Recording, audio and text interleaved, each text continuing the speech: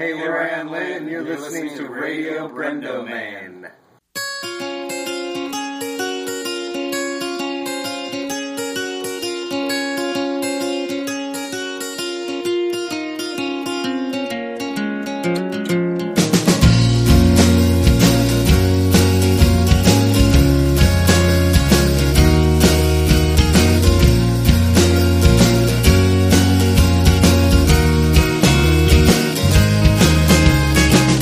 Hello and welcome to a very special episode of Radio Brendo Man. I'm Brendan Creasy. And I'm Phil Vecchio. And this is our vacation episode number 1. That's right. And we have a special guest. As you're listening to this, I'm off in the wilds of Montana. Hopefully you're not dead. I'm alive, definitely. You're stranded somewhere. on an island somewhere. It's going to be cool. You get run over by a buffalo. Moose. Do they have Maybe. moose up there? I think they have moose. Alright, well we got a guest. We have a special guest. It's a friend of Phil's from Big Bear. A friend of mine from high school and junior high even. This is Mr. James Schlarman. Yes. Yeah. I think your history with me enables you to pronounce that last name perhaps better than any host ever could. That's good. Yeah. That's good. Well, welcome to the show, James. And so you managed to escape Big Bear, is that correct? Yeah. I have gone back to visit a few times, but I have managed to catapult myself out and not gone back to live since. So. But Big Bear wasn't that bad, right? I mean, were you like totally anti-Big Bear? Or? No. I think like All right. most kids, you know, when you get out initially, you're like really against it because you're like, freedom, a mall, that's The whole 5 minutes world away. down the Other hill. stuff. Right. And to this day, my wife still, like, I'll tell her, you know, stories about how when the Kmart opened and there was a line around the block and the high school Right. band played there. I mean, it was literally, I mean, and what I tell her is like anything you ever see in like the movies about small town life is what it was like. So, totally. You know, but no, it wasn't. I mean, as I get older, I realized that there were a lot of advantages to living there. Just the, you know, the security and everything, and you know, it's pretty neat when you can have the same group of friends, or at least, you know, contacts that for me anyway. I started going to school there in kindergarten and didn't leave the valley until I graduated high school. So. Right. Mm-hmm. Same here. Yeah, it's just, and, you know, and they do that thing at the graduation where they like stand everybody up and then have everybody sit down as they, you know, they go further back. Like, okay, sit down if you were here since high school, since middle school, then you get back to kindergarten, and you would think there'd only be like a handful of kids, but there's usually like 50 or 60 or 70 kids that are still standing. Oh yeah, totally. You know, most of the graduating class, so it gives you a connection there that, you know, you'll like be at Disneyland, you know, where there's tens of thousands of people, see a Big Bear person, like, Big Bear person, you know, Right. and it's just, you know, Flatlanders, you know, right? Everybody knows what those are, right? I just heard that term yesterday, or the other day for the first time. Yeah. We know, I mean, there's a whole nother world up there that, like, if you're up there, you think that's the world. Right. Like, you'll appreciate this. I when I first went down to college, and I can't remember what it was, but I need to fix something, and I need to get a tool. Yeah. I was talking to my roommate, I'm like, let's go down to Riffenberg, and we'll get the tool that we need. He's like, what are you talking about? I'm like, you know, Riffenberg, the hardware store. Because I thought that was like a chain. Right, like, right. everyone had that. Everybody's got a Riffenberg, right? Yeah, there's Riffenberg, We'll go right? down to the He's like, Teddy I have no Bear idea what when you're we're talking hungry about. late at night, right? And Yeah. Go down to the Teddy Bear. Yeah, So. yeah, exactly. You're right. It's a shorthand you have with just Right. and like you said, you forget. Yeah, so yeah, definitely. No, it's not all bad. It's not all good. It's like anywhere else, you know. Yeah. So Small town. exactly. Easy. And it snows a lot. Yeah. Now, you've got a cool thing going on that you've been doing as of late, and we wanted to talk to you about some specific stuff that's going on. But tell us about the political garbage chute and what that is to you. Well, so it started as, you know, I think like every blog starts, the angry writer, washed up a failed comedian. You know, just trying to not go crazy, you know, in the 9 to 5 world. So squeezing out in the margins, you know, a little bit of just, you know, my view of things. And, you know, I had just stopped doing sketch comedy and stand-up comedy primarily, and was kind of confined to an office lifestyle. And right at that same time, I had picked up a book by Paul Provenza and Dan Diamond. and it's called Satiristas, and it's got everybody in it from, you know, Stephen Colbert to, you know, his generation all the way back to the original, you know, pioneers of the form, and it was really inspiring to me, you know, to sort of put a little bit more of a point behind the, you know, the what I was doing, you know, and it just gave me a little focus, and it was during the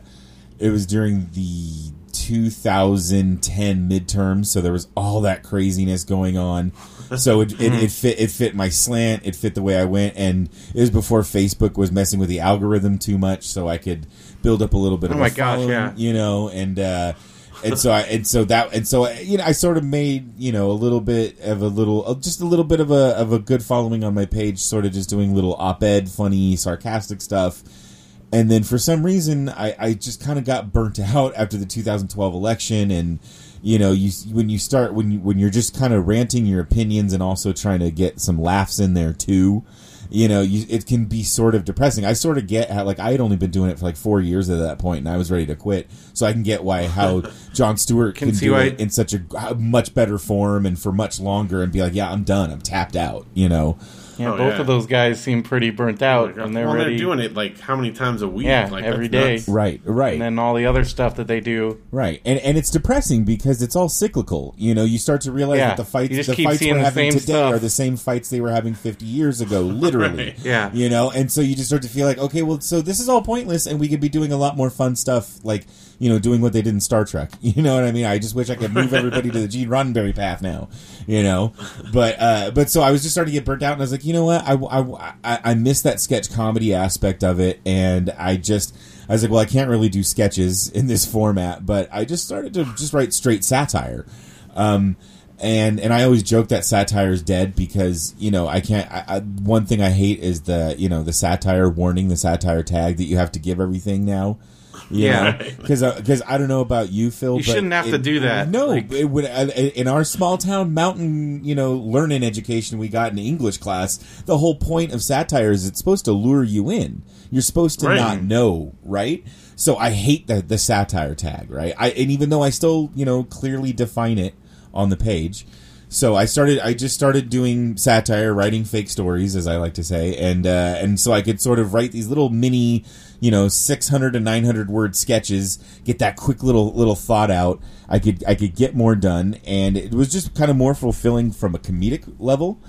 And I wrote a piece where it leads up to this whole Snopes thing. Was I wrote a piece in May that went viral when the comedian D.L. Hughley shared it from his Facebook page. He's got like over 1 million followers, so you know, even when they throttle his following, he still hits probably tens of thousands, right? Yeah. Right. So I wrote a piece. It was when Indiana and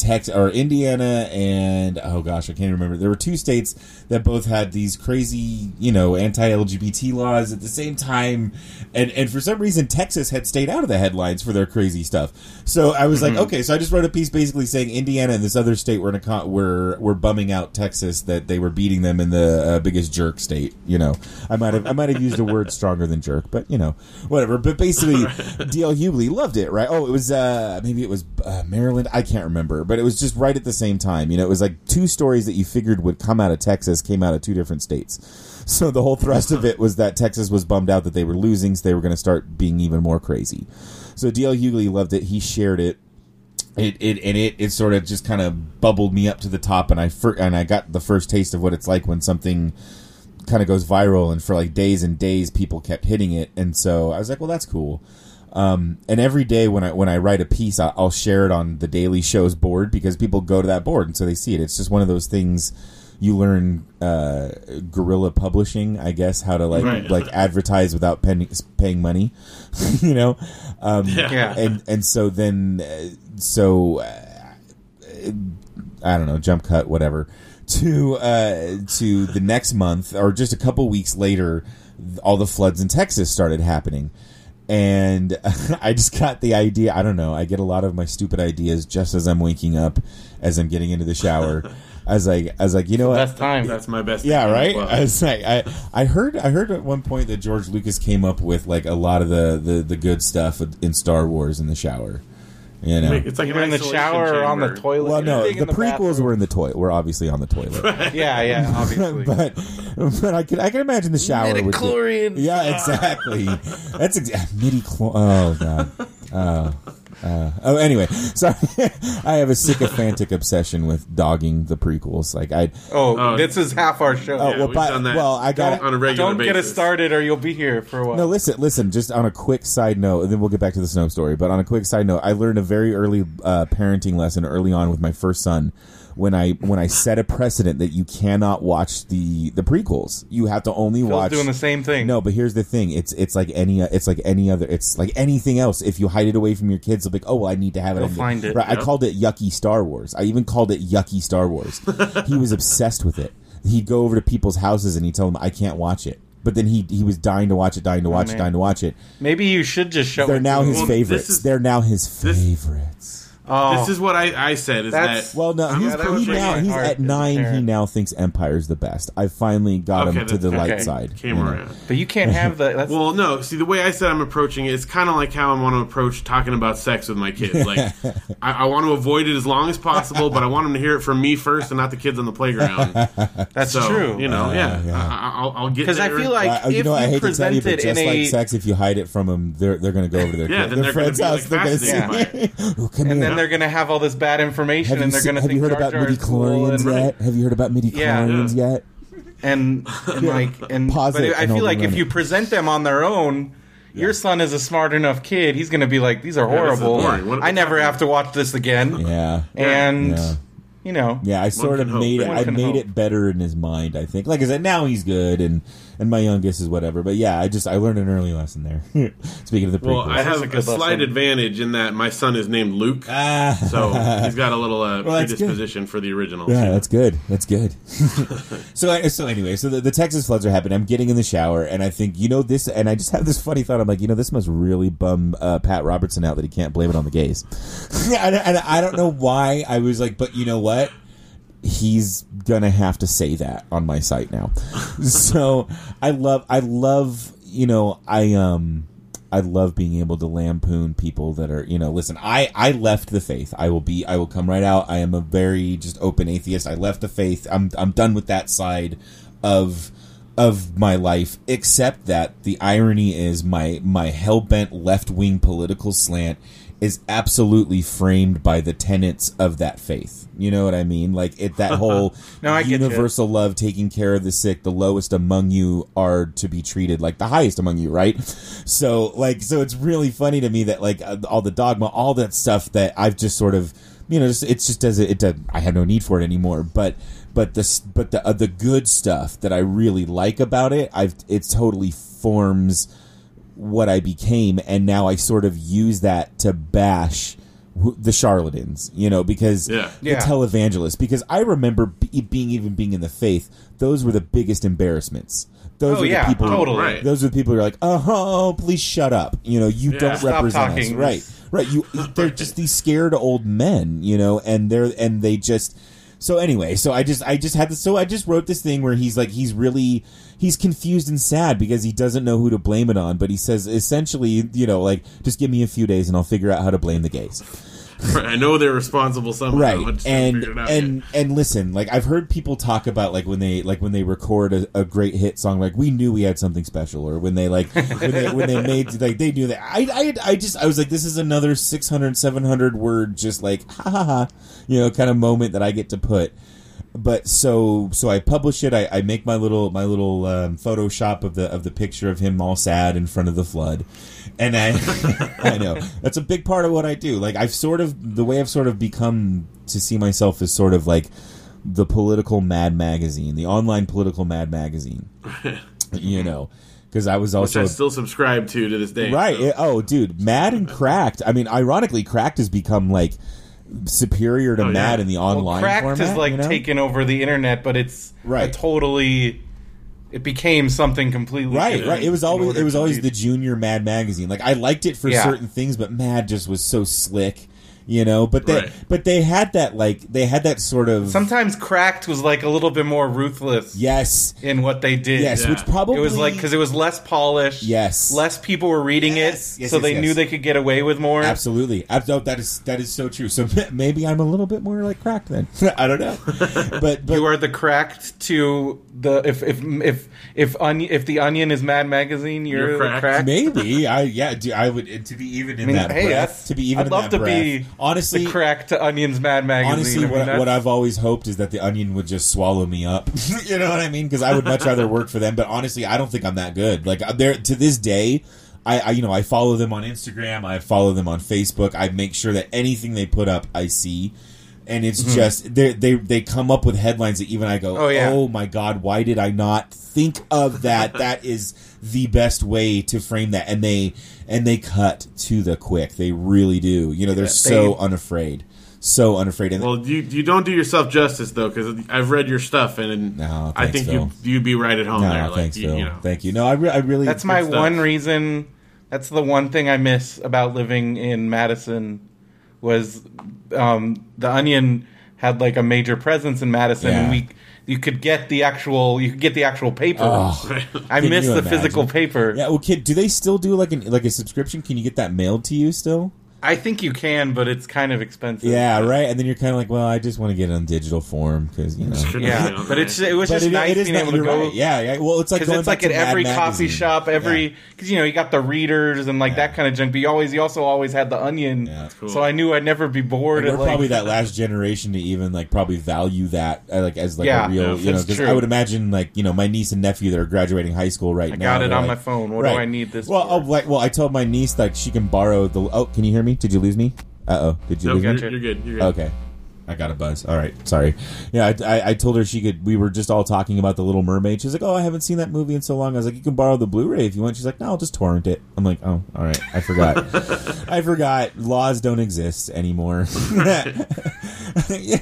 But it's all... Even though Blu-ray won, I don't think that's it. They're done. Yeah. I think that's all over. Yeah. That's over. The only things I ever buy now are just things that I truly believe in. Things are like, I have to just own it because I'm just that guy. Yeah. Like when you really, if it's something you really want to support, or it's something that you cherish it. You're like, I want that to be an heirloom almost, and it's not like a digital heirloom, But everything else, like I purged everything. Phil's still holding on. I don't buy new stuff, but I have my collection. But you still have your like thousands. Oh, I still have my DVDs and stuff. Yeah, I'll never get rid of them. Yeah. But I would say probably most of them are available digitally for free now at this point. It feels like, but.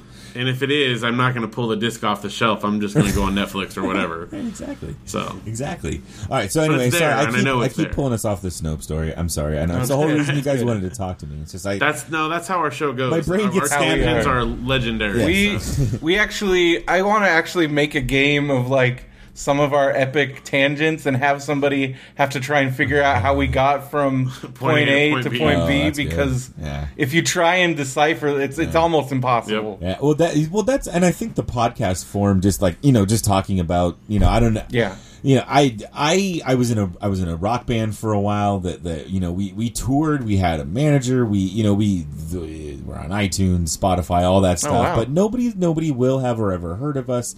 And because we came in that late 90s to early 2000 period where the unsigned bands didn't know how to leverage the internet, you know what I mean?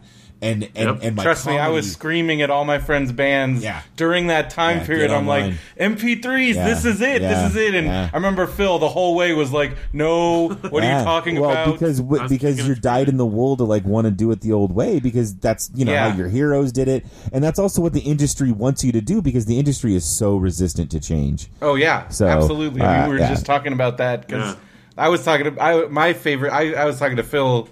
My current beef with the music industry is that they've somehow managed to they're such geniuses at what they do that they've somehow turned Spotify, which is a medium, into the bad guy to just put attention away from themselves. Yeah. Oh, absolutely. And that bothers me to no end. I'm like, they're the ones taking all the money. Spotify's paying somebody. Right. They're just not like if you're an artist and you're not getting paid. Don't get mad at Spotify. Get mad at your representation. Get mad at your at the whole system because the whole system is rigged against you. Genius the system is right. they can spin it. Right. Yep. Well, that's the over corporatization of everything that's beautiful in the world, right? And the fact that now we're down to what, like 4 companies that control all media, and that's why net neutrality is so important, because the internet democratizes everything. Like I kind of feel like, you know, like the internet has sort of reduced how big and rich and famous certain people can get, but you can carve out a niche for yourself and find an audience. I mean, there are YouTubers that make 6 figures, for God's sake. Oh yeah, you know, that's my favorite quote. Is I'm pretty sure it was David Byrne, because in his big old book that he wrote, he said that there's not going to be as many like millionaires out of the music business, or pretty much anything for that matter. Right. But a lot more people can make a living doing it. And that's much better. And because we don't live in a society where you get to have the government fund it for you anymore. You know, kings and queens aren't like, you know, giving you money to write a song for them. That whole idea upsets. That's still very upsetting to the establishment, and they're fighting all they can to prevent that. But once we all get over it, the world's going to be a better place. Right. Well, that's what's cool about crowdfunding. You know, that's what's cool about the internet in general. You know, and I don't blame Facebook for doing it, you know, because listen, they have a pipeline into people's news feeds, and let's face it, you know, I think at this point I'm almost at 27,000 Facebook fans, which it's really cool. It really is, and very honestly, I have started pumping money into it, and it is true. They will open up your scope, and they will. So as my bothers me so much, but I get it. I get how. But listen, I think it did play into the Snopes a little bit, because it sort of put us on enough people's radars. Because what happened is, you know how I was saying that people were like, you know, they'll say like, oh, I did this and I knew it was going to be special. I had no idea, but when I knew it was going to be, holy cow, was when I shared it to the Daily Show wall, and within like, you know. Yeah, the Indiana story, the D.L. Hughley story, made me have to like bump up my hosting fees. I had to go from like their cheapest rate to like my own server, because it was crashing it. So that's how that's the first time that I knew what it was like to have something just, you know, just go viral, right? And then when the Daily Show, when I shared the Robertson piece, the Robertson piece on the Daily Show wall, within probably 5 or 10 minutes, there had already been like 15 or 20 shares just from that post, which never happens, which means that enough people saw that and it immediately grabbed people, and it just and honestly, I mean, listen, I don't hide it. Of course it's fake news. Like I don't, you know, I don't try to hide that fact. I'm not Stephen Colbert, because I'm not that good. You know, I don't play a character. I create characters, and then I lampoon real life people. So when I saw that 20 or 30 had shared it in 10 or 15 minutes, I was like, oh, okay, that's never happened before. And then in an hour, when it had gotten to over 200, I was like, oh my God, this is not anything I've ever seen before. And all of a sudden, my page view stats are going to where I'm averaging something like 2,000 or 3,000 views a minute. And I'm like, holy crap! Wow. Yeah. And when you start to think about that in terms of what it would have been like in days of just the printing press, and you're like, that's like something getting, you know, selling 3,000 copies a minute. Basically, 3,000 eyeballs are looking at that. Because, you know, like people are always like, oh, your web stats, you're just hitting refresh on it. You're like, guys, this isn't 1994 and AOL. Like, you know, Google's smart. They know how to pipe that out, and I don't count my own IP address, dummies. So you know, whatever. That's just dealing with trolls on the internet. You just, you know, trolls are the hacker, or are the, not the hackers, the hecklers of the internet, the online world. But anyway, so like it hit to 200 in an hour, and I'm like, oh my God, it's going nuts. It's going nuts. It broke, like, my previous record was like 49,000 views in a day. You know, I make no comments. I'm sure there are sites, and I know there are sites out there that have way bigger page views than that. But for this little independent political blog, you know, satire blog that's just got a few thousand fans or whatever, this is definitely something that is starting to like sort of make, you know, little internet tremors happen. You know. Oh sure. Yeah. And so it doubled my record. It ended up finishing the day at just under 90,000 views, which to me is just flabbergasting to think about. You know, I grew up in a town with Phil, I can't do math. I don't know. It was something like 20,000, maybe something like that. But no, like full-time residents, I think it was maybe less than that, because I don't know. Yeah, who knows? Right. So because your high school was like small. My graduating class was like 140, I think. Yeah. Ours was small. Ours was probably a little bit less than that, but just right around there. So I'm just flabbergasted by it, and I know that, like, again, I know the major media guys are getting page views like that, like every hour. So, I don't go around strutting my stuff. So it's like, whatever. But still, like, just for some, for you, I mean, you're just a guy making a site on a, Right. I'd be pleased with that. I had written for like a little Yahoo outlet, and I had gotten to interview some cool people like Simon Pegg and like all this cool stuff, and like, I'd gotten these little tastes of what it's like to have some success, like, doing something creative, and having people recognize it or whatever.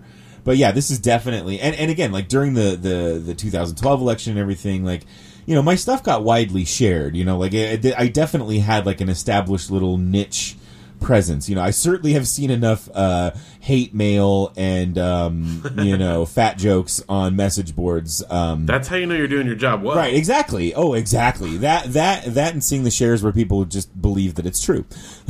So that to me is the best. Yeah. Oh, yeah. No. So the next day after that 80,000 view, I saw, WordPress lets you see how people get to your site.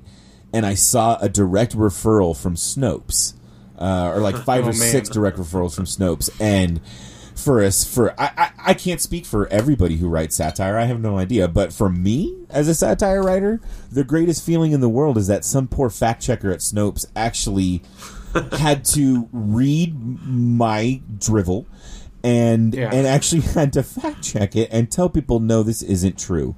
Because what that means is that it registered enough. I mean, Snopes is like the nonpartisan, they're the ones that you can send your mom and your dad and your grandma. No, guys, it's not. I do it almost every day. Right. Almost the FEMA camps are not open yet. Don't worry, it's fine. You know what I mean? Like, just it's like I tweeted the other day. I wish that Facebook included something in their algorithm that would automatically run everything by through Snopes. But then if that happened, my wall would just be cat pictures and people's babies. Well, yeah, and my stuff would dry up. But well, actually no. But what I think happens is, like, I always feel like the way I buoy myself is, you look at who shares it. And you read the comments, and you definitely see a lot of people believing it's real, and that makes you feel sad, or at least makes me feel sad. It makes me want to not do it, because I'm like, oh God, and even people who think like I do and stuff. I'm like, oh God, like they don't realize I'm making this up, and I know that part of it is that for a long time I just did op-eds, so I'm kind of sneaky that way. You know what I mean? Right. But I'm very. I mean, I leave what I call breadcrumbs. Like I like to gradually ramp it up so that if you haven't figured it out by the time, because Pat Robertson was dropping F-bombs in my piece, so right. I sort of feel like if people thought that was true, I don't know, that they sort of deserve. They kind of deserved it. Right. Think it's true. Right. Exactly. Yeah. So Snopes.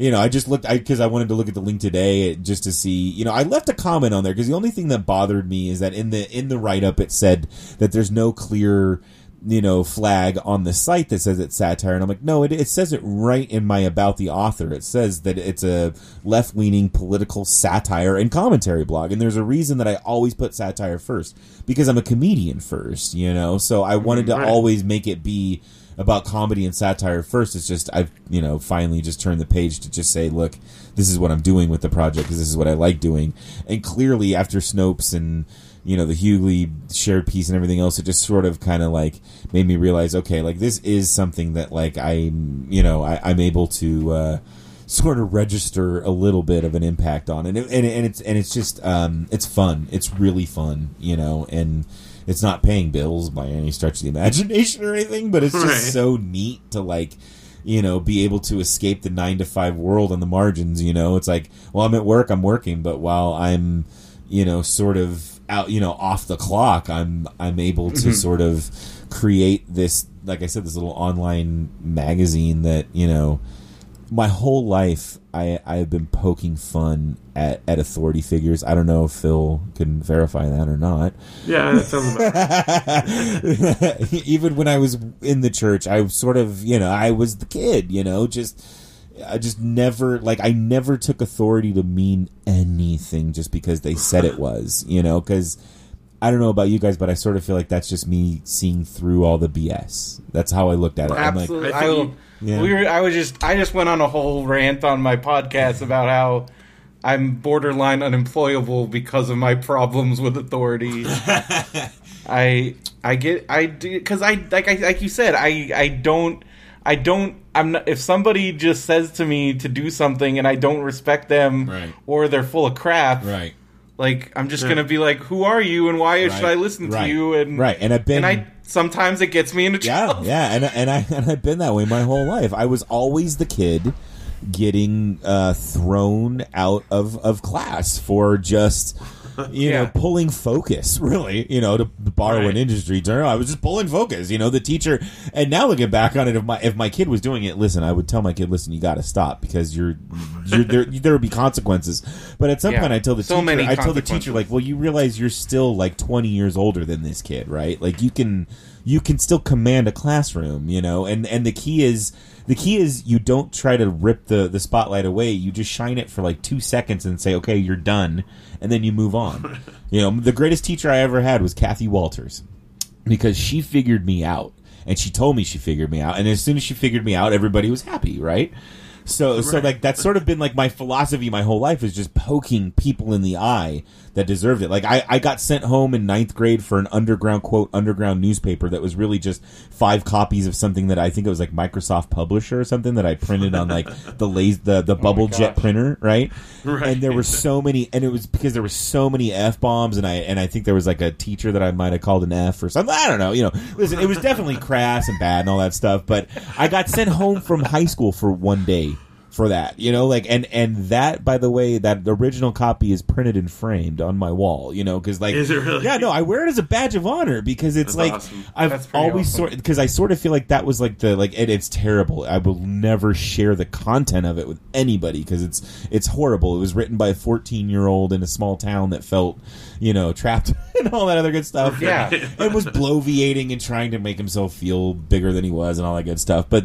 Yeah, I still see the seeds of it. I still see that anti-authoritarian streak, and so and now you jump cut to 20 years later, and you realize okay, so now I can aim it at the people who deserve it, the politicians, the Pat Robertsons and the politicians of the world that are it's so clear that they're just full of it, and yet they're so entrenched that they're the ones in power. And so, it feels good. I am literally blocked from almost every right-wing conservative Republican's Facebook page. Daryl Issa was one of the first ones to block me, and he's my congressman, by the way, from my district. He was my. I lived in San Diego too, and that guy's the biggest. That guy's the biggest jackass. Yeah, ever. He's horrible. And he's the worst. And if you know his history, it's weird. It's weird. He's it a weird goes guy. forever. And I knew his kids, and my brother and I went to school with his kids, and they're assholes. There's no other way. There are some people that earn that moniker, and he's one of them. Because San Diego has some corrupt politicians. On either side. When I was younger, Randy Duke Cunningham. That guy of course. I mean, he's in jail now, I think. Yeah. They're all corrupt. I left the Democratic Party last year because I got tired of getting, emails, 25, 30 emails a day asking for money from me. It's that's so crass. I'm that is so against what the whole thing was supposed to be about, So I try to gear my website. I try to gear it at either I'm the butt of the joke or the people that deserve it are the butts of the joke. Right. It's definitely. And I'd say Pat Robertson is definitely in that position. Right. So it feels good, and I feel like if it hits Snopes, God, and I know I'll never know because he'll never admit it, and it would never leak out. But I would just hope that somehow, somebody passed that to him under his nose. Someone read it. Yeah, right, yeah, exactly, yeah. He had that because he has that lady that like reads the letters to him. Yeah. I mean, I don't watch it much, but when I catch little clips of him being an idiot, There's tons of clips of him being. Yeah, exactly. Like, exactly. What if she reads that to him one of these days? That'd be pretty cool. It would be great. So it just who knows if that is now going to be like what's the line from High Fidelity? Some bands never get over when they open for Nirvana. So I don't know if that'll be my Snoop story will be what I tell my grandkids. But I feel like it's at least affirmation that like I can write something that can be close enough to reality to where and that's probably the biggest compliment I get is not, oh, this is great. It's when people say this is great because it's too close to reality. It's too close to reality. The way that one in particular, it ramps up and it gets a little more ridiculous, so that if you're paying attention, you can tell at the end. Yeah, it's not real, but the stuff he says is close enough to what he would say in real life. If you read it back to him, he wouldn't doubt that he said that. Well, and what I do, and like nothing's better about for comedy than deconstructing it. But so I don't want to like just oh, here's what I do, here's my formula. Right. But like what I like, but definitely one of the things that I do, and it's something that I learned. I forget whose English class was in, but we were studying satire because that's something you learn in English class. This is another thing that I'm blown away by, that we need satire tags, because I'm like, really, don't we at least all get the idea of what it is? Like, I thought don't you have to read Common Sense like in school, or at least you're taught about it? Yeah, like I remember reading that multiple times. I think we read it both in history and English. Well, class. Even not Common Sense notwithstanding, how about just anything by Twain? Well, yeah, and all that stuff, and then especially like in our culture, like with the Daily Show, Weekend Update on SNL has been around now for 40 years. Such a huge part of our culture. I'm just like, how can people not understand this? Yeah, I don't get it. No, but then anytime I think that maybe we are improving, somebody showed me just a couple weeks ago a blog where all it is people's responses to Onion articles. Oh God, and it like made me want to cry. It made me want to cry. Sometimes my favorite thing is to scroll to the bottom and read the comments. Oh, of course. Come on, of course. The best part. Yeah. Oh, yeah. And what's great is that is like the really wacky ones get a lot of likes, because that's all the people that are in on it, and those likes are like the most ironic, sarcastic, like raspberry in your face kind of likes. So it's interesting. My wife and I talk about like the internet culture and whether or not it has made people more or less rude or more or less blah blah blah. The anonymity behind a keyboard.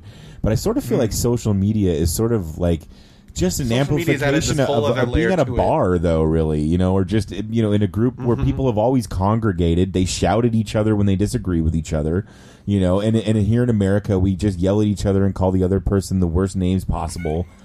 And then 2 days later, when you realize that you're really mad at the bank because they're making you pay all this interest and blah blah blah blah blah, and then you realize, okay, so I'm not really mad at that guy, and then you let them get over on the freeway. Like even if you knew if they had a bumper sticker on their car, though, you might not, but then you still let them over because you just get through. So bumper stickers. Did I touch off on another one? It's just. Kind of bothers me. Well, dumb bumper stickers bother me, and then when like the worst is when you get cut off by a Jesus fish, and I'm just like, oh yeah, oh God, so many things I want to do right now. Yeah. Oh yeah. Well, it always seems like those are the ones. Those and the NOTW stickers are the ones that cut you off. You're like, what are you doing? Shouldn't you be like leisurely, like enjoying all that God gave you right now? Why are you cutting me off? Also, I don't know. I feel like the NOTW is like the bro version of the Jesus fish. Yeah. I don't know. I grew up my family was and again like I am gone. Hey, when I grew up, I had the dude. I'm guilty. Because I had the Darwin fish eating the Jesus fish eating the Darwin fish. That's how hardcore I was. I had my straight edge sticker. Well, I was all about just like anybody who grew up in the church in that time period when the Reagan 80s came about was flooded with this because that's how they got their power structure reorganized. It was around the religious right.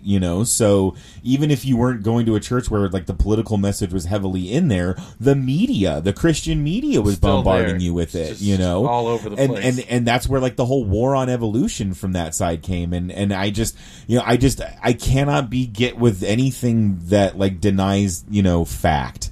When you start denying fact, I've got to back out. I've just got to back out, and that's, was sort of like the impetus for it all starting. But, I also, but on the same token, I always have never wanted to be one of those atheists that just punishes religious people for being religious, because again, I grew up in it and I get what it's about when it's good. What ruins it are the people that ruin anything. It's when they do it for the money, for the personal gain. Yeah. And I feel like that exists on all sides, and it's just as bad. Right. And that's what I try, because like I try so hard. I want people to know that like we don't have to all just be like extreme and crazy. Right. Like and it's not just these people are these people. There are crazy people everywhere, and we all just need to chill out. Right. Well, I mean, especially like just following politics, like I've had to for the last 5 years. Like it poisons your brain. When you start following international politics, and you start realizing that it's just it's a mess. It's a mess everywhere you go, and there's so much that we could be doing to be helping people everywhere in the world that are really just suffering, and like horribly, like in ways that we can't even fathom. Right, and you add on top of it, the knock, knock, knock of Mother Earth constantly, like, psst, guys, like really, like I'm kind of upset right now, like no matter what, however you fall on how we solve the problem, it's time to stop pretending that it's not happening, right? Because the weather is not the climate. However, we've all seen such drastic weather pattern changes that we got to look at like what causes and solutions might be. Like I can't believe we've gotten to the point where we can't even get to the point of arguing what the solutions are.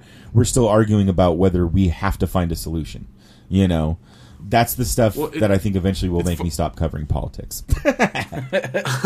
I was just having this conversation last night with a friend Jeff, actually, and it's funny because, you know me, and I grew up in the church, and I still identify myself as a Christian, but I've become very disillusioned with the institution of the church.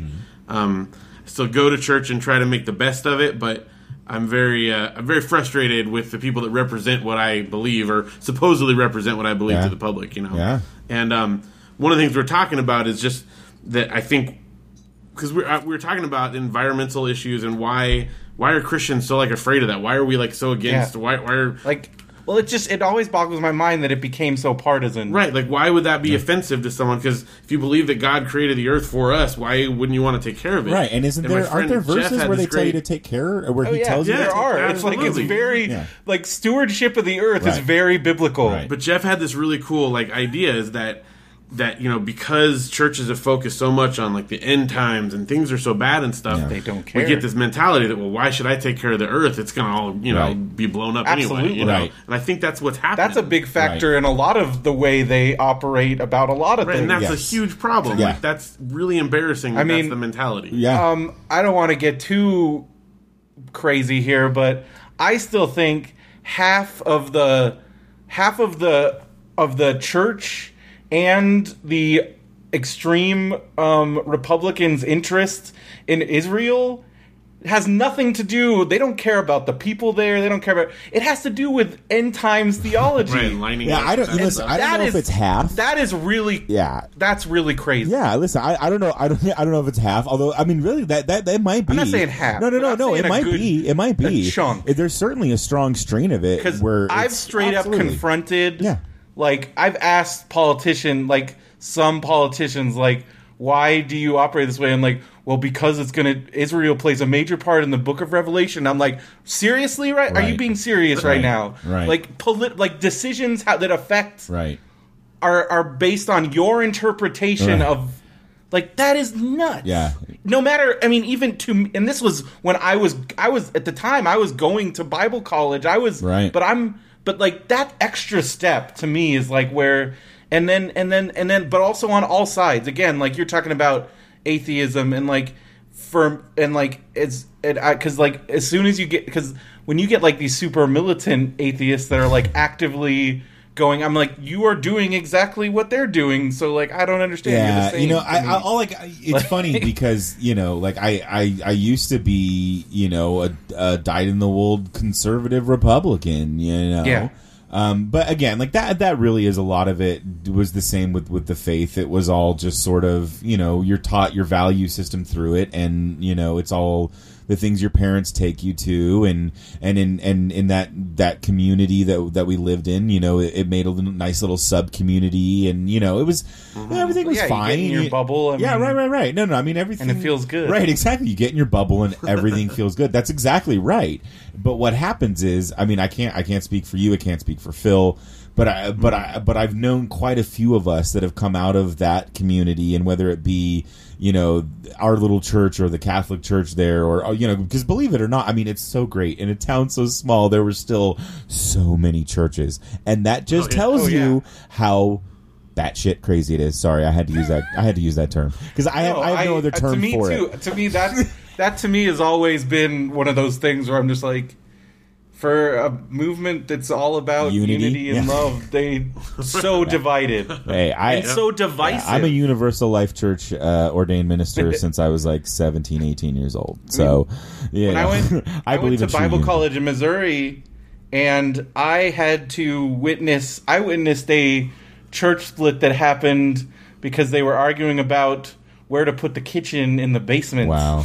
Or like another one was like carpeting. See, and when you start to see like the bureaucratic breaks in it, like Phil said, you start to hate the foundation underneath it, like the corporation running it, Right. And you just start to realize that it's just all just this kind of, I don't want to go off on a rant, but just the whole, tax thing, like I sort of feel like if they're truly doing quote God's work and the charity work, I have no problem them not being taxed. Like really, I'm not a militant atheist, but these mega churches where that when they're getting $65 million private planes, and they're McMansions on the West Coast, and I'm sorry, that's where you really start to question. Right, I'm sorry, but that just smacks of Jim Baker. Should that guy be getting a housing allowance? And it smacks of Jim Baker and Jimmy Swaggart to me, and those are the false prophets that the Bible talks about you're not supposed to listen to, and I'm sorry if I can remember that stuff as a 15-year now lapsed Christian, that means that everybody in the faith should be able to get it. So that's why I don't go off on big tangents feeling like everybody in the faith doesn't get it, because I know a lot of people do. It's just for whatever reason, gullible old people, I think, are suckered into giving them money, and it's kind of sad. And gullible old people are the ones that tend to vote more and tend to be more involved, right. Even both in politics and in the church. Right. Who's going to those board meetings? Who's going to those? Right. Well, and all that the stuff. pastor's salary? Who are the like in a lot of churches? I mean, I hate to say this, but elders is a literal term. Yeah. Like, no. It's true. It's true. I mean, listen, I'm a big Bernie. Phil and Sanders. I could probably talk about what's wrong with the church for like hours. No, listen, it's interesting. Listen, I mean, yeah, it's your show. It's interesting to me though, because I'm not in the church anymore, but this is honestly the first time that I think Phil and I have talked, and not because we don't like each other, but like talked, about certainly anything religious, since we were both in the church. So that would be many years ago, but definitely this is the first time we've just talked like this in a while. So it's just, to me, fascinating getting in touch with people from the past that were in the faith and seeing where they are with it, because our generation is the internet generation. And that sort of blew knowledge and information out the door, like the new Eve and Apple parable would be that she logged Adam onto the internet. You know what I mean?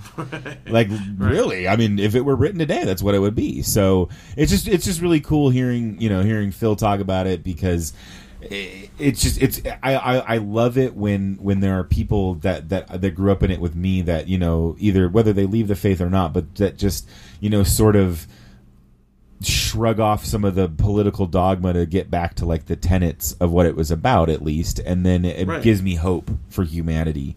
You know what I mean? To me, I don't see any connection between politics. I mean, it's supposed to be a separation of church and state, right? Amen. And I don't understand why that's become that way. Like, it's ridiculous to me. Because it happens in every country, and it happens in every form of government. There has to be a political power that latches on to the regressive form, like the people that are still practicing religion the way that it was invented for, you know, like to be a power grab and to be a cultural restriction on people, you know.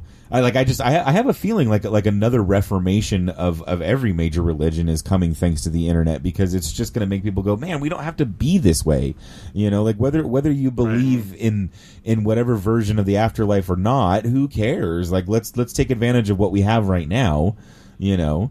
Like no matter how you look at it, in a few billion years, the Earth will be swallowed up by the sun anyway. So why not, you know, why not just have some fun trying to get off this rock? You know what I mean? Like let's go see if Star Trek V isn't just the most terrible Star Trek movie, and also is true that God is just right out there. Just watched that and talked about it on our last episode. See, it was meant to be. Yeah. So anyway, thanks for letting me ramble about that stuff, guys. No, it's fine. Well, so I just wanted to ask, like, how did you deal with like what is that? What was the? I mean, you kind of talked about it, but like the Snopes thing, and then I'm sure like you're just getting bombed with like comments and emails and assorted requests and stuff. Like, what was that like for you?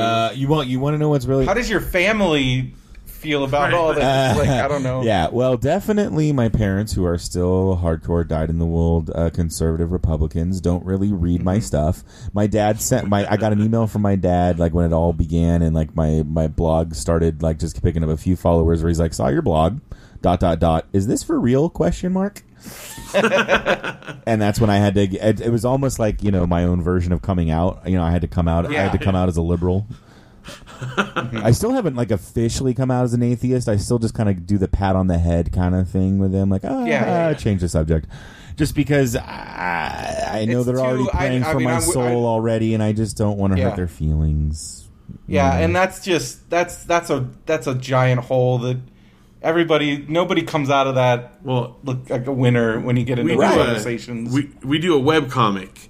And anytime, like, a parent is mentioned, my parents and Brennan's parents just instantly assume it's about them. It's about them. Yeah. It's about them. Like, this is a fictional character I created. So I can't even imagine like doing what you're doing and then what Well, then, like, even with the podcast, sometimes my mom, like, I don't know if she listens all that much. She probably, but at some point she does. On my other podcast, luckily I lucked out because we curse. Yeah. So she immediately turned it off and was like, I think we got one comment. It just said language ! That's funny. And that's funny. But then she also has to deal with my brother, who is a stand-up comedian. Yeah. And has said horrifying things about her, my dead father, all kinds of things, and I think she's finally kind of coming to terms with that, but like, you don't know how many times I've gotten phone calls from my mom just bawling. Oh no, I'm so not surprised by that. I'm sure you've been. You said you were in comedy, so I know. Oh yeah. No, I mean, I did. I have started and had 2 mildly successful sketch comedy troupes in my life, and the most successful one we actually we're pretty sure we were like some kind of money laundering front for some South Korean mafia. Not kidding, because how it happened is we were doing this run on in this tiny little like 50-seat theater in somewhere in the valley. I forget. somewhere over in the Sherman area. I forget. It's been a long time since I lived in LA. but anyway, so we were in this tiny little theater, and then this one night we get approached by this this South Korean girl, and she says, "Hey, I really like your stuff. Can we have a meeting later? Let's talk." We're like, "Yeah, great, whatever." So she offers us like $5,000 or whatever to go and like rent out a real venue in Hollywood and do a month-long show. And we're like, okay, and how much money do you want back from the receipt? She's like, no, don't worry about it. Just put on the show. I want to see a really good show. I'm like, oh man, okay, great. So you don't want your money back? And now looking back on it, I'm like, well, of course there was like that money was gotten somehow badly because like nobody invests in a show in Hollywood and says, don't worry about getting me my money back ever. Like that's actually the opposite of what they usually say. But we rent theirs unless you found the one true patron of right. yours. I know, right? Well, yeah. Well, then it's really sad because like we did this. You know, we were nervous sketch comedians, so we're like, well, we're not going to do an all new show at this like in Hollywood for a month. So we like reran some of our favorite sketches and stuff, and it bummed her out. She's like, I wanted a brand new show. We're like, oh, okay, we're sorry. So she had no problem with not having the money, but she wanted to see all new stuff. But we never, you know, like there was never a talk about it ever again. You know, so. Wow. Anyway, but yeah, so like we rented the venue, we did all that stuff, and like you know, nobody came because nobody comes to live comedy unless you're like, but again, it was like pre-social media. It was before we could have done any big promotion. It was like we were stuck in that in between phase, you know. So it's like, Flyers. yeah, it was still fun because like I don't know if you guys are familiar with the Hollywood area, but you know how you're going up to the Hollywood Bowl and there's that church that has the big AIDS ribbon on it. Yes. Yep. There is a theater in that church, and that's where we did our show. So imagine, I mean, and it was a hard R-rated show. Like my friends and I, we wrote comedy that was for adults and by adults that were probably just like teenagers in adult bodies, you know, just it's scatological. I mean, you know, not scatological for scatological's sake, but nothing was off the table. So it was just so great that we're like in this church, but they didn't care because like the what was in there before was like a running of like a live performance of like Marx's Communist Manifesto. You know, and we heard that like half the show there was like a naked woman on stage for no reason, just for shock value. So we're like, okay, so they're cool with content, obviously, but my parents never came to any of that stuff. Absolutely not. They asked like, do they want me to come? And I was like, and my thing was yes, but I don't want to hear any lectures about content. And they're like, okay, then never mind, we won't come. So it's like, you know, I had to have that whole conversation with my mom. I'm like, he's gonna do this, and this is what he does, and it has no bearing on, because she's like, I failed as a mother. No, I'm like, no, like, no. You've done well as a mom because your son is getting up in front of strangers and doing this, and he's doing a pretty good job at it. And, hey, listen, it is true that in every joke there is truth, because to me or I should say the axiom should be changed to in every funny joke there's some truth. Because in order for a joke to be funny, somebody else has to find it true. You know, it has to resonate with somebody. Even if it's oddball, absurd stuff. You know, Steve Martin's greatest stuff when in his stand-up stuff wasn't, you know, this erudite, lucid dissertation on the issues of the day. But it rang true because he was lampooning what entertainment had become to that point, you know? Right. So, like, there always has to be truth in it somewhere. So, you know, I can get where she would be horrified of it, but, you know, my youngest, we kind of feel has the curse, you know, the comic curse, because he's just such a clown. You know, when things are tense in the house, he reverts to making everybody laugh to make them happy, and he'll do anything to get a laugh, and that means truly anything. You know, and Carolyn and I, my wife and I, were talking. We're like, you know, he's in for it, but you know, it's going to be so fun to see if he actually pursues it, because, you know, I'm trying to like not have him be that stereotype of like the rough relationship with the dad. You know what I mean? So it'll be interesting to see what his comedy comes out to be. But you know, you've just gotta, you know, you've just gotta let them have their lives, let them be who they're going to be, and support it, you know.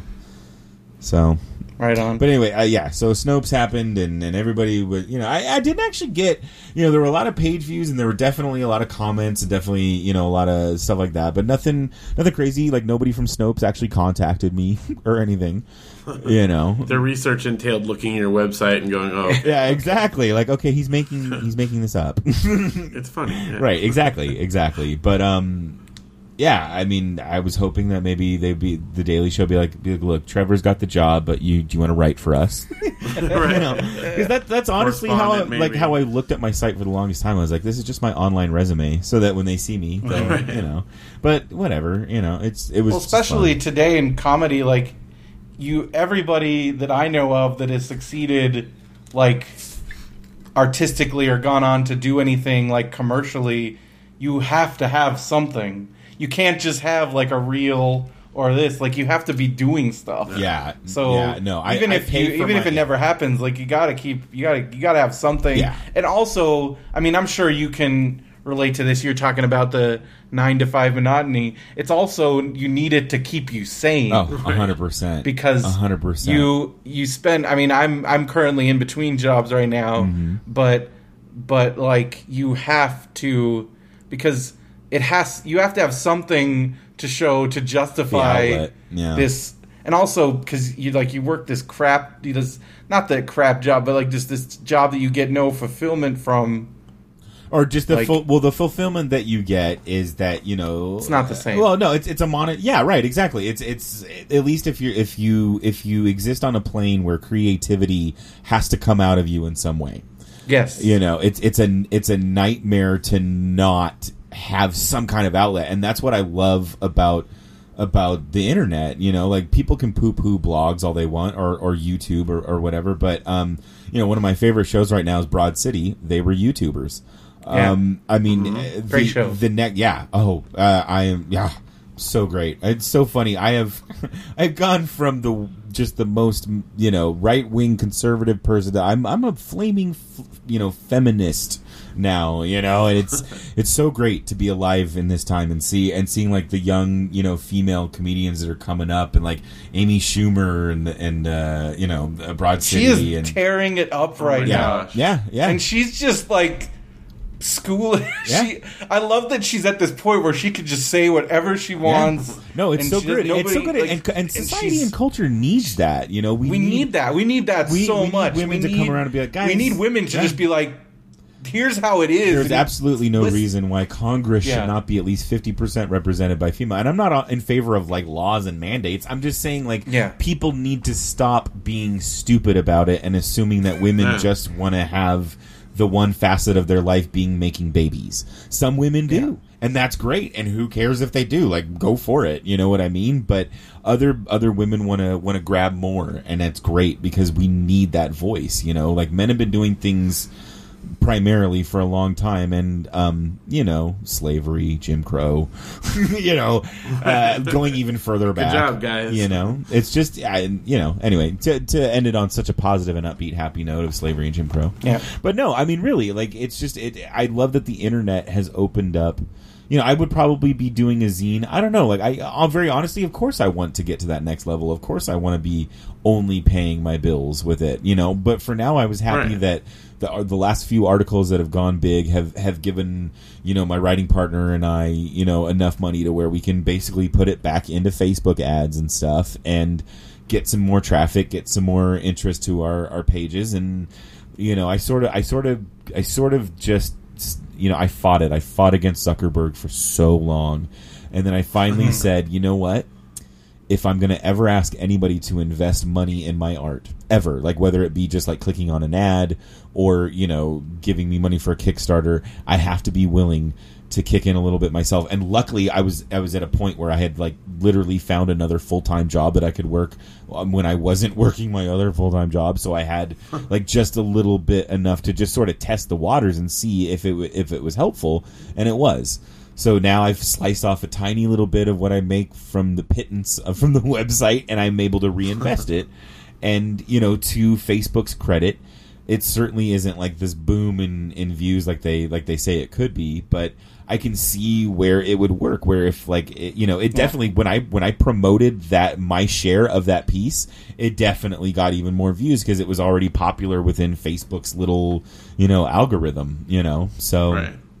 It's just. I don't know. It's cool to be alive in this time and know that even at 35, I haven't like lost my ability to break through to that next level if I want. But even if I don't, I've just sort of shifted my focus onto like where I find satisfaction in the art. Awesome. You mentioned Kickstarter, and I just have to throw it out there that we are in the midst of our second Kickstarter for our show here, and something that you might appreciate the humor behind, but. Our main focus of the project is we're going to be the first podcast to release a podcast on a 7-inch vinyl. Yeah, I was looking at that. I was looking at that. Did you guys went over your? Yeah, we made the goal. Yeah. We still have 4 days left, and we're. Yeah, that's awesome. I want a sleeve. Yeah, we'll get there. We're I close. want those cardboard. We're hitting our stretch goals. That's great. That's great. So is it just cool. is that going to be for like you're going to do like a limited run release of it basically? Yeah, just a short and like run. a specially and recorded episode or whatever. A 12-minute episode. Yeah, well, 6 yeah, minutes 6 on it's each gotta be side. 6 on the side. Yeah, oh, that's great. That's so cool. So we're gonna have to plan that out very. Well, I have our idea what we're gonna do here. I think Phil has a loose idea of we're gonna have to like. By the time our listeners hear it's this, not gonna be scripted, but it's gonna be as close to scripted, be themed. a Radio Brendo man ever has been. And by the time our listeners hear this, it'll have already been funded. Or maybe you should just do like the last 2 minutes on the record being a totally unscripted, just cluster F and just see what happens. Well, the idea I had, and since it'll be done by this point, I think that it's 2 sides, right? Obviously, so I think we should each pick like our favorite or a classic story about each other, and I'll tell a story on one side and you tell on the other. Good. So obviously dialogue good. about it, That's but good. something that'll be at least I like it. somewhat memorable that someone might want to listen to it more than once. Obviously, not going to talk about the current TV shows we're watching or something. Yeah, we're like, this is what happened today. What your current Daredevil's great. Your current iPhone features and stuff. Yeah, right. Well, your current iTunes update patches.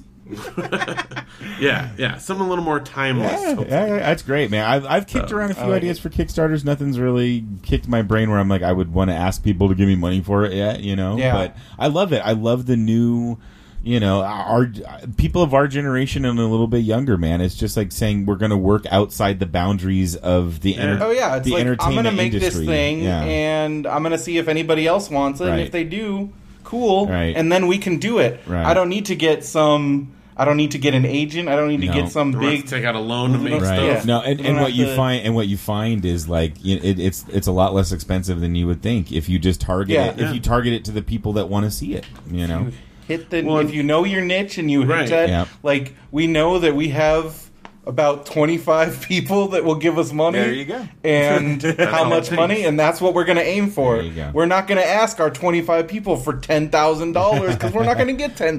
Right, exactly. Like I feel like that's the problem with most of the Kickstarters that fail. Right. They could succeed if shoot they the just moon. knew their Yeah, they audience shoot a the little moon. bit better. They definitely do. Yeah. And then also there are still people out there, and this is Phil and I's constant number one thing that we tell people, like we do panels and stuff about this, where there are this idea that there are people that are just randomly giving to Kickstarters. Right. Even if they don't Right. know you or your thing, Right. that does not exist. Right. And if it That doesn't exist on such an infinitesimally just today, I small just love level. today you had Uwe Boll going off Right. Oh my god! about his Phil Kickstarter. I'm like, that's because he was there. He had imaginary people in his head actually that were wanna see what gonna it is. Yeah, donate venture to this capitalists don't go there. It's people that Yeah. are passionate about wanting to help you complete your Right. project. Yeah. Right. Yeah, and if you get lucky and you have an idea for something that then goes viral, Unless you have something whatever, really but- cool. right? Or you have Yeah, you have a story that like tugs at people's heartstrings and stuff, and then those people deserve Yeah. the money. So it's like whatever, like everybody. Or you want to make potato salad? Yeah, hey, Yeah, but that potato salad guy, I mean, come on. That was a fluke. I know. That was kind of genius. Yeah. It was. yeah, But that'll never happen again. No, it like can't. that's it. guys, I'm getting I tired. don't know, I have to be honest. I'm starting Okay, to flag. so really fast. Okay, real quick. I just want to do one quick. I want at least one. We need some Phil dirt here. Phil Dirt, something. Oh man. Well, a story or something you remember. Well, because we had Lisa. I don't know if you know Lisa Graff. Oh yeah. She's now a best-selling children's author. it's has so written awesome. 2 books So in a awesome. fictional Her Big Bear. Her brother Ryan has actually written a few pieces on my site. There you Oh, go. really? Yeah. I love But anybody. We got Lisa to tell some humorous. Yeah, Rick Phil Johnson stories. actually wrote for my site a couple times. Oh, sweet. Yeah. I mean, Phil, you can write. Anybody can write for my site, man. Well, Like, yeah. Brendan has met Rick because R.J. Johnson. Yeah. Yeah.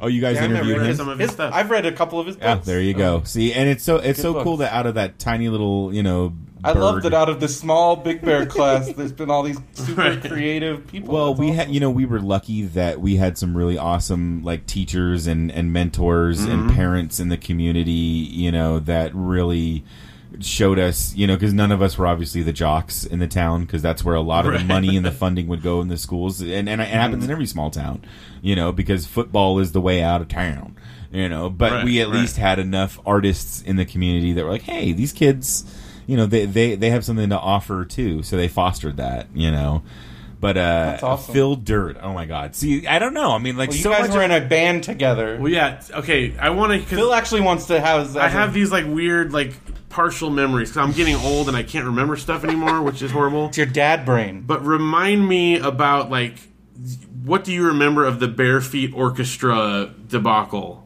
Oh, does that ring a bell to you at all? No.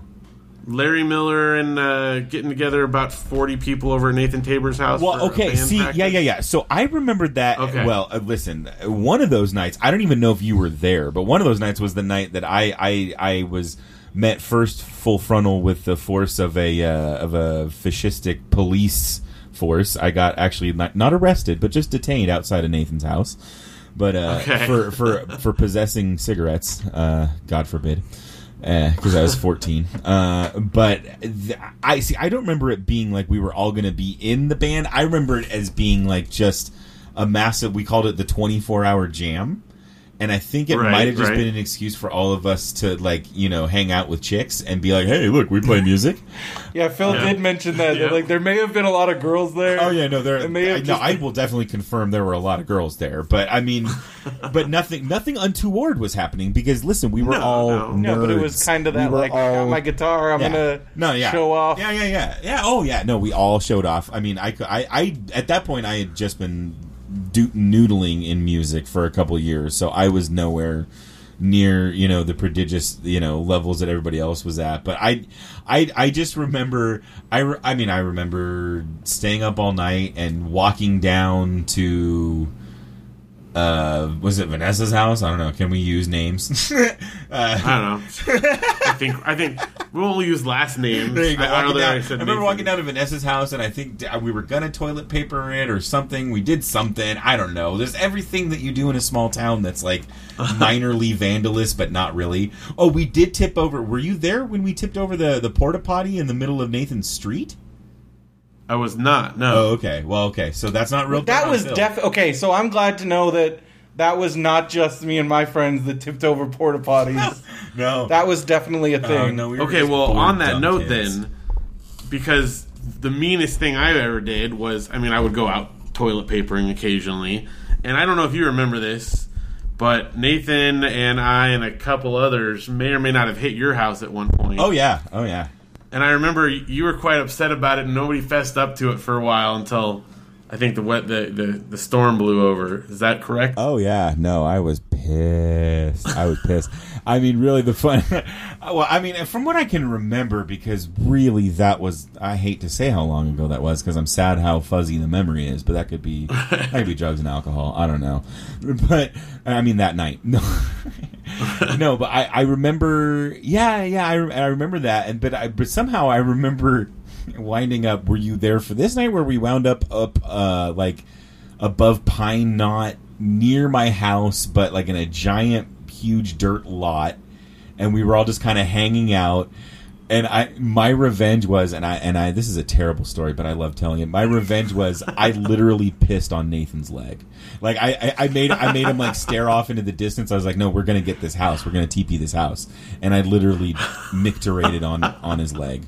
And he got. See, I remember that story, but I can't remember if I was actually there. You can't confirm or deny. Yeah, it's been that long. So. Or maybe I did that because he made me think I remember he made me think that I drank his piss out of a Snapple bottle. That's what that was about. Oh yeah, yeah. No, that's right.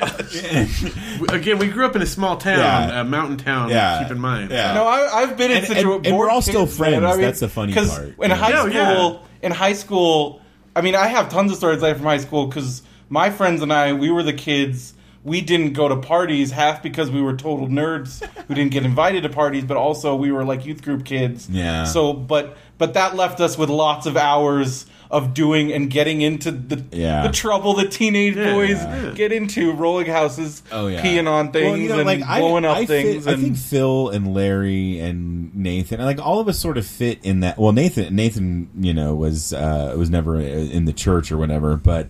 Right.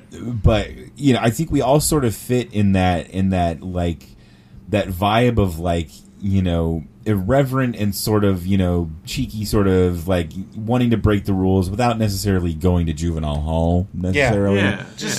But definitely willing to do dumb and stupid stuff to entertain each other. Oh, sure. Yeah. And so I'm thankful for that. I do remember. I remember hiking in 6th grade. So you would have been in 7th grade, Phil, in Vista. Do you remember the camping trip where we hiked up to the top of the mountain? Your dad was proud of me because I didn't wimp out. I remember that. Yeah, I was a lazy kid, man. Oh, I'm a lazy adult, so that's okay. But I'm proud of it. That was a nice. That was a climb up to like 10,000 feet, wasn't it, or something crazy? Yeah, it was up Sugarloaf, wasn't it? Yeah. So I remember that. I couldn't make it up that. Jeez. I mean, I'm sure Phil, farted a few times in the room, like we all did, right? Right. I mean, I have nothing like, just good, goofy teenager memories. It's good. If nothing else, I just like the fact that, like, at one point you guys were like all assembled as musicians, and in some alternate universe, you guys became like the next Arcade Fire, or like Polyphonic Spree, or something. Well, because like this crazy jam band. Well, because I remember the way that what led up to that was I had been in a band with Matt and Derek. I don't know if you remember them. Oh yeah, Matt. I don't know if yeah. All right. Okay. Yeah. So we were in a band, and it was called Bare Feet. Yes. And then they kind of broke off and did their own thing, and I still wanted to have a band. And then Larry and I started talking, and I think Larry was kind of the impetus behind it. He started just inviting everyone he knew that like might be interested in music, including a lot of girls, and that's how we all wound up.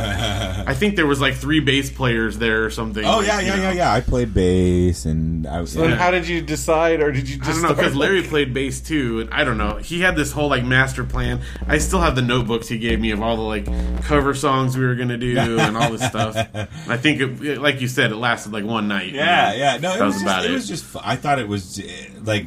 Those turned into the 24-hour jams, though. I remember that. Like, we did a couple of those.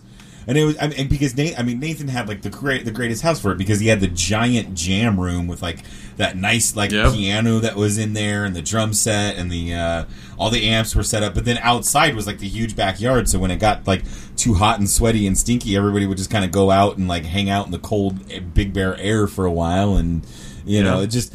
You could spread out, and it was a lot of fun. It was a lot of fun, definitely. Yeah, I spent a lot of hours over there. Yeah, me too, until I got forbidden, but that's okay. Don't smoke, kids. That's the lesson. True. That's the lesson I learned, right? It's good.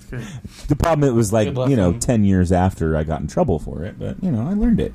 Yeah. Now, okay, last one. Were you part of the creative writing club? Because I seem to think you did go occasionally, but I went to like a meeting or two. The Pencil Breath Society, right? Pencil Breath Society. See? Yeah. Aha. Yeah. No. It's just because PBS. Yeah, PBS. No, that was Mike. That was Mike Harrison's group, right? That he did. Yeah. No. And Lisa was in it. Ryan was in it. Lisa was in it. Ryan was in it. Rick was in it. Nathan was in it. I was, dude. I was the kid that was in all the honors classes until I dropped out because my grades suffered, because school became a social tool for me.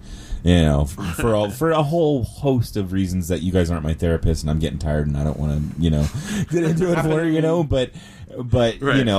I was not. I attended, as far as I know, one meeting of it.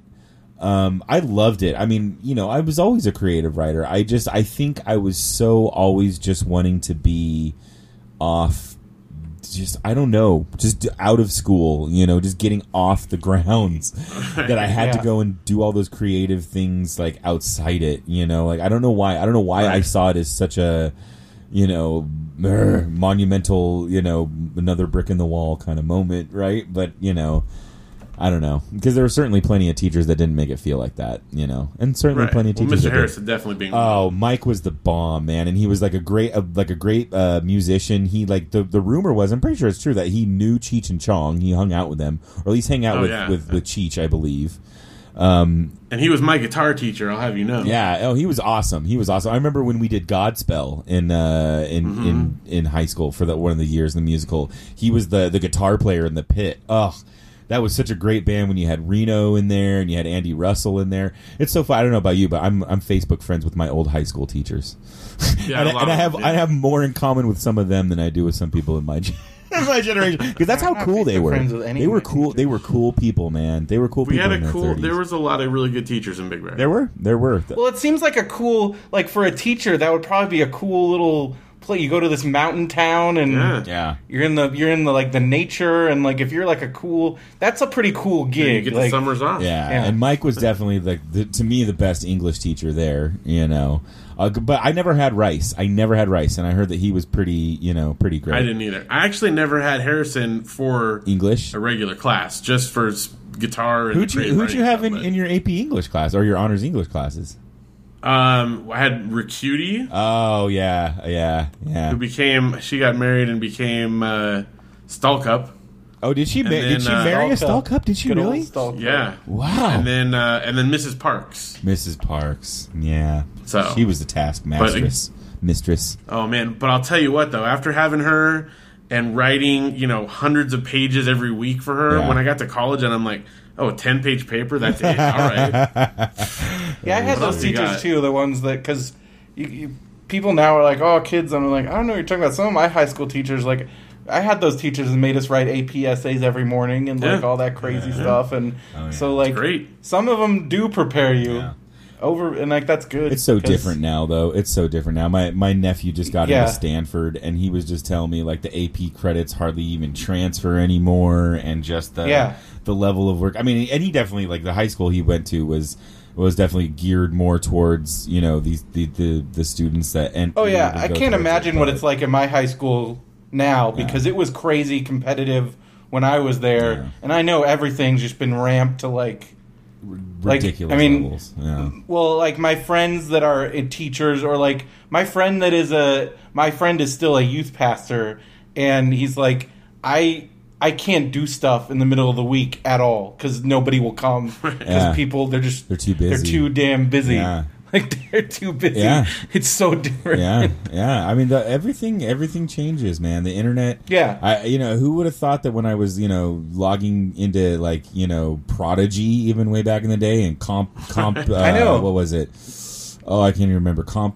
Well, CompuServe, AOL. Yeah, CompuServe. Yeah, we were a CompuServe family for a while. AOL was huge, but who would have, like, I was that nerdy kid in high school, like logging into AOL and in chat rooms and stuff, and just thinking. And here we are. Broadcasting a comedy show over the internet. Isn't that great?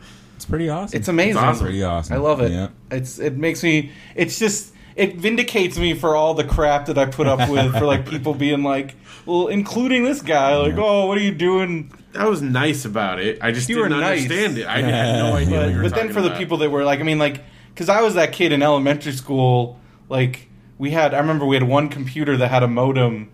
And I would like go on like BBSs and stuff, and I remember getting punched for that and like all this stuff, and just being like, the geeks won. Yeah, we won. They always do. Technology always wins because that's what innovates. Yeah.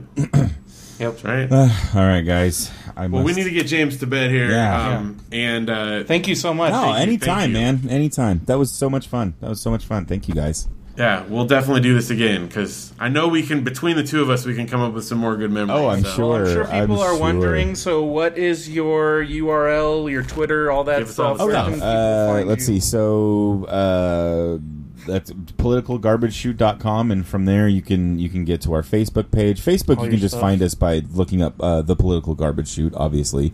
But that's where, that's the best thing to find that at. And maybe we can get together in another couple months, because I just literally got back from a pre-production meeting on like another new project that I'm doing that should be pretty interesting and fun. So nice, awesome, definitely. Yeah. Anytime, you're always welcome. Yeah, for sure. Cool. You are officially a friend of the show. Cool. Thanks so much, guys. Right. Hey, so thank you, James. Cool. Sorry. No. Anything else? I just realized that's probably post-production talk, so we can talk about that when you're done. Okay. Good, yeah. Well, be sure to thank you in advance. I guess the Kickstarter. We'll talk about it. Well, Friday, by the time we record on Friday, we'll have another show before. We'll have another show before, but thanks Kickstarter. Again. Thanks again, Phil. I hope you're having a good vacation. Yeah, I'm having a great time in Montana. Fill us in. Are you going to be filling us in from Facebook when you can? I'm sure. Oh yeah, of course. Unless you're if they have internet up there, I don't know. I don't know. Well, Craig from the Res. Yeah. He'll hook He knows how to hook you up there. That'll be good. But everybody be sure to go to radiobrendo.com for all the latest stuff.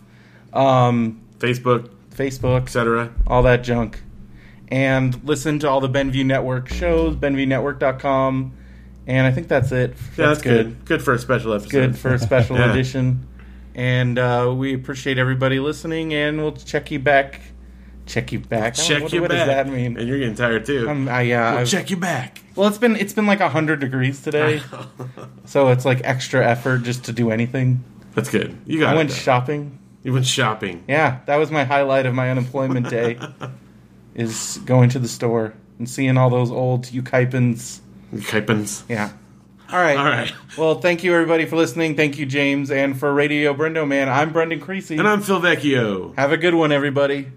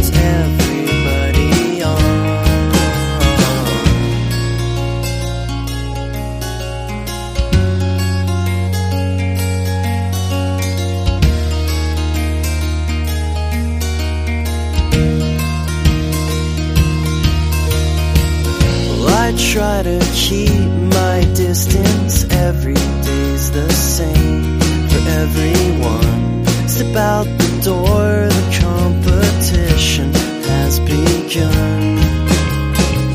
I'm looking out the window for a sign. You'll never pick me up on time. Acquaintance insisting by their past relationships. Broken, but it keeps you on the ground. It just keeps you hanging on. You just can't let go too soon if you just leave it alone.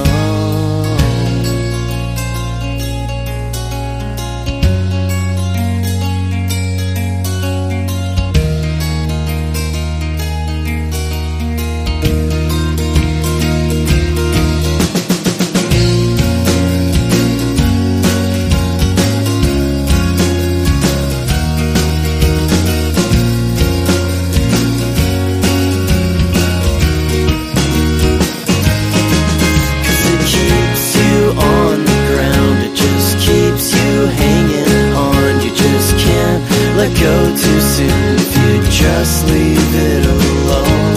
It drags us all around. It drags us all around. It drags us all around. Just let it go.